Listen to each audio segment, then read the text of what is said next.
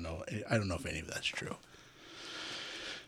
But it might be. It might be. You can't say it's not.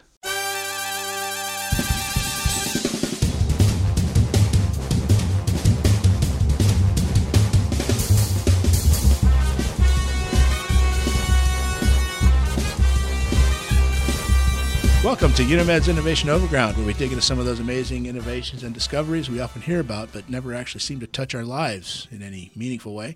We're here to find out why that is and what it might take to help push those things out into the marketplace so they might actually become things that improve our lives. Thank you for joining us. We are sponsored by Unimed, the Technology Transfer and Commercialization Office for the University of Nebraska Medical Center, the University of Nebraska at Omaha, and now Nebraska Medicine. Dun, dun, dun. Wow. Yes. My name is Charlie Litton. I'm joined by Joe Runge and Tyler Scher. I'm going to start with you, Tyler. Yeah. You're Awesome. a PhD licensed associate in our office. How's it going, man? Good. How you doing today? I'm all right. Yeah. Yeah, you know. And Joe is a patent lawyer in our office. How's it going, Joe? It's going great. Nothing else to add? I just thought I was not worthy of banter this time around. I interrupted too much. You should be ashamed of yourself. That's true. Please take a moment to subscribe to the podcast, and please take a moment to review. We are very proud to do this work, looking to become the front porch for all university innovation worldwide, and need your help to be able to do that. Please also take a note and look at the featured technology in the program notes this week. It's interesting every week, but this week especially so. Especially so. Yes, we do want to get the word out, so please help us spread the word. We want to be a voice for all university, not just Nebraska innovations, but innovations everywhere. So to that end, I think it's about time we went over lasers that can wick water. I heard something about this. Joe, you were telling me about it at the office. Yeah, it's super cool. How does a laser wick water? No, I think that's a really good question, but we need to go a little bit further back. How much further back? We don't have a lot of time. We're going to talk about the invention of wicking? No, we're going to go to... In the beginning, there was light. The University of Nebraska system, 500 miles wide, has two major campuses. Okay. In Omaha and in Lincoln. And this is the long-delayed, essential, totally necessary first invention we have done solely from our sister campus at the University of Nebraska-Lincoln. So we want to get a shout out to New Tech Ventures, our sister technology transfer office, who covers everything west of Omaha in terms of technology transfer. They do have a lot of cool stuff in Lincoln. They really do. And it's sometimes difficult for us to fully appreciate as we are so academic medical center focused. They have so much really cool stuff. And one of my favorite kinds of technology is material science. I think material science is just really, really interesting at this point. They got the concrete that snow won't get on it, and then they also have the lasers. Right, the lasers, and we'll get to the lasers. But I think the thing that's really interesting about material science is that you can take something that has totally different material properties and just completely hack it. You can make it into something totally different. And the technology we're featuring this week comes from the laboratory of Dr. Dennis Alexander. Dr. Alexander works with femtosecond lasers. What? Yeah, femtosecond lasers. How do you spell that? I don't know. But FEMTO. Oh. Second. The PhD comes in Femtosecond. the clutch. Tyler for the win. Nice. Let's just give him a moment. All right. Thank Bask you. in that glory. So femtosecond lasers are very, very fast pulse lasers. They pulse in femtosecond bursts, which means the lasers that they fire are really, really small. So femto is a unit of time? Yeah, femto is... It's the unit of measurement, and second's the unit of time. Thank you. I'll be here all day. Man. Wow, I just genuinely here to make me feel look like an idiot, aren't you? God, I really feel like you have my back, man. What have you been doing all day? Just reading up on weird measurements of time? Oh my God, Tyler just popped his collar and lit a cigarette. And now I'm watching myself in the reflection of his beard and sunglasses. And he's revving his motorcycle. Sorry. Anyway. All right, so femto. All right, so yeah, sorry. Femtosecond lasers. And the thing that's cool about femtosecond lasers is you can really control not just how much damage, I guess for lack of a better term, the laser does to a surface, but you can also control like the types of particles that are produced when you sort of shoot the laser at the surface. So Dr. Alexander's research is really far-reaching. It's related to... Wait, hold on. You can, by pulsing a laser to a certain way or rate or something like that, certain power level and duration. You could change what comes out of the destroyed material? Yeah, you can like create essentially like a fountain of particles, right? The debris. Right. You can like control like what those components actually Right. are? He'll actually make like particular compositions of nanoparticles by milling them with his femtosecond laser, which is as big as a room, might I add. It's huge. That sounds like alchemy. It is. It is alchemy. Okay. That's actually why I like material science. It's like, you want your iron to be gold? Hit it with a femtosecond laser and it shall be. Want it to be as light as a feather? That is nothing but... That is right. nothing like what he sounds like. He's totally awesome. He sounds more like Tyler, with his beard, sunglasses, and Okay. motorcycle. Tyler does sound cool. He does. He's especially cool today.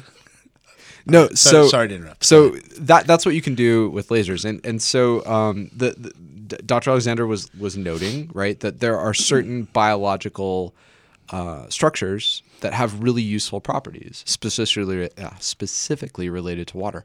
And one of them is if you look at a rose petal, right? Like if you water your roses, the water does not stay on the rose petal. It very efficiently comes off. The dew beads off of it. It stays dry.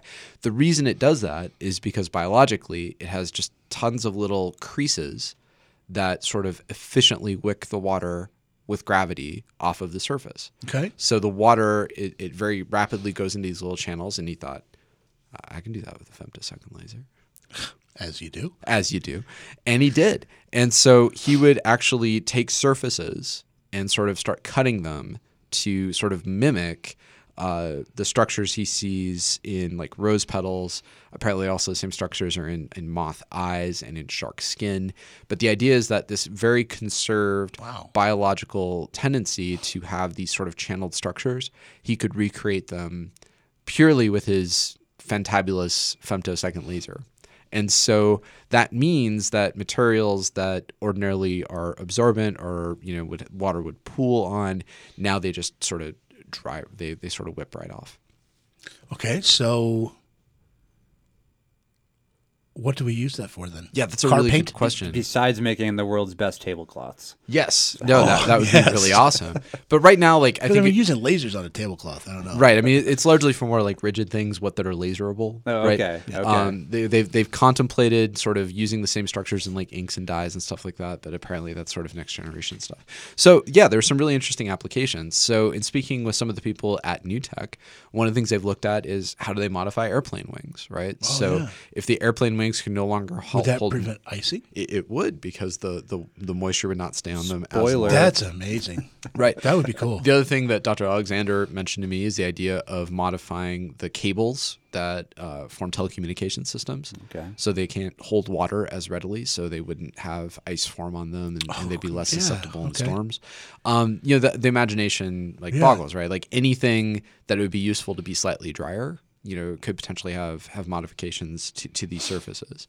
And so one of the dilemmas that they're still working through is femtosecond lasers are pretty exotic. They're hard to find, and they're not really industrially scalable. They still need to figure out how do we more efficiently and quickly sort of carve these structures on. These lasers are incredibly small, and they operate relatively slowly, so there needs to be some further refinement in order to be able to very quickly be able to sort of cut something like a airplane wing or something along those lines to be able to do it. But the application that he originally told me about, I was actually down in Lincoln talking with him about medical devices, but he mentioned it related to a catheter. And so the idea is that you modify the tip of something like a laparoscope or an endoscope, and it creates a meniscus, right? The water instantly wicks away from the very, very surface of it. And that means that you're talking about a lens. A lens. Like a glass lens. Right. If you have like a scope, like a rigid scope that you want to look in a body with, right? If you modified the very tip of the lens to sort of wick the liquid away, you would be able to actually read underwater. Yeah, so if anybody's having trouble visualizing this, think of it almost like the end of a telescope, like a ARG. You pull out the telescope, but on a much smaller scale, so the glass on the end of that then right would be treated in this way. Right. But can you still see through it, though? I mean, if you're etching the glass, wouldn't that obscure No, your because the ability to etches are see? like super, super small, right? It's not like you're just going at it with Would a you even be able dime. to tell that there's a texture? I haven't looked through it, Okay. but he's able to sort of produce images that seem to be perfectly clear. Now you're gonna have like a really fixed distance you'll be able to see, right? Because you're basically looking through a bubble that you're capturing due to the surface properties of the material, but it's still there, right? It's still super cool. And so the idea is that meniscus forms a bubble that it sort of survives as you look through liquid and can read underwater, or you could put it on the end of a surgical tool so you could look inside of a blood vessel unimpaired by the blood that's sort of rushing around it. And again, that's just one application, right? But this goes back to sometimes I sort of envy the more land grant university types. I mean, we get really cool medical technology that always or typically have an application in mind. But here it's just, hey, let's use a femtosecond laser to create natural structures on materials, and all of a sudden they wick water. And wow, I mean, the sky's the limit, right? All these different applications that you can put onto it. So, okay, so this might be going a little bit into the weeds. If it is, go ahead and kick me in the shin. But, okay, you're going to kick me in the shin anyway. Find some other way. But I'm curious then, if you got something that's almost like a solution looking for a problem, Yes.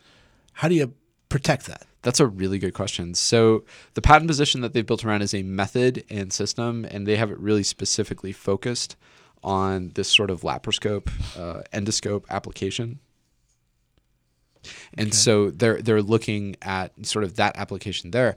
But having spoken with NewTek, their rights are sufficiently broad to generally describe a process to use a laser to sort of carve these structures to make a otherwise rigid structure able to wick water. God, you put those on like car windshields and side mirrors. Those things always get icy. But again, this kind of gets to kind of the current technological limit, right? Which is you're using a very expensive kind of research laser to surface modify something on a very, very small scale, right? And these are really intricate. Imagine like printing, the finest patterned tablecloth, right? But having to do it on something, the size of a truck or whatever. 737. Right. It's this really intricate detailed work. Okay.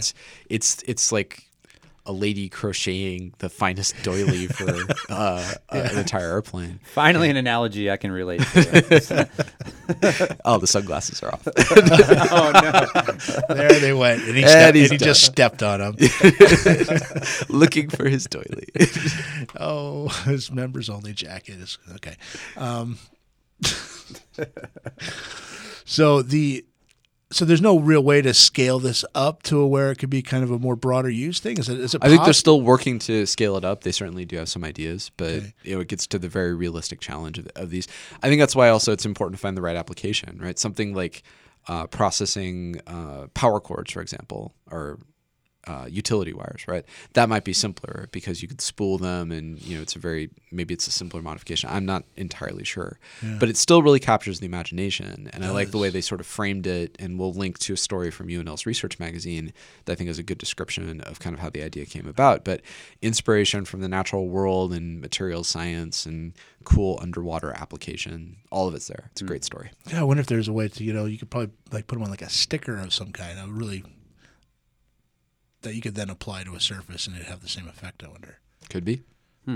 Interesting. That sounds really cool. But again, I think that's how you get that tablecloth. I'm not going to let that go. Have you thought of doilies, Dr. Would Alexander? ants be able to stick to it? Would it work for ants? It would repel them.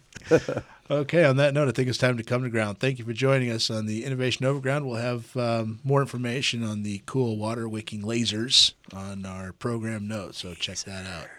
Lasers. Thank you for joining us.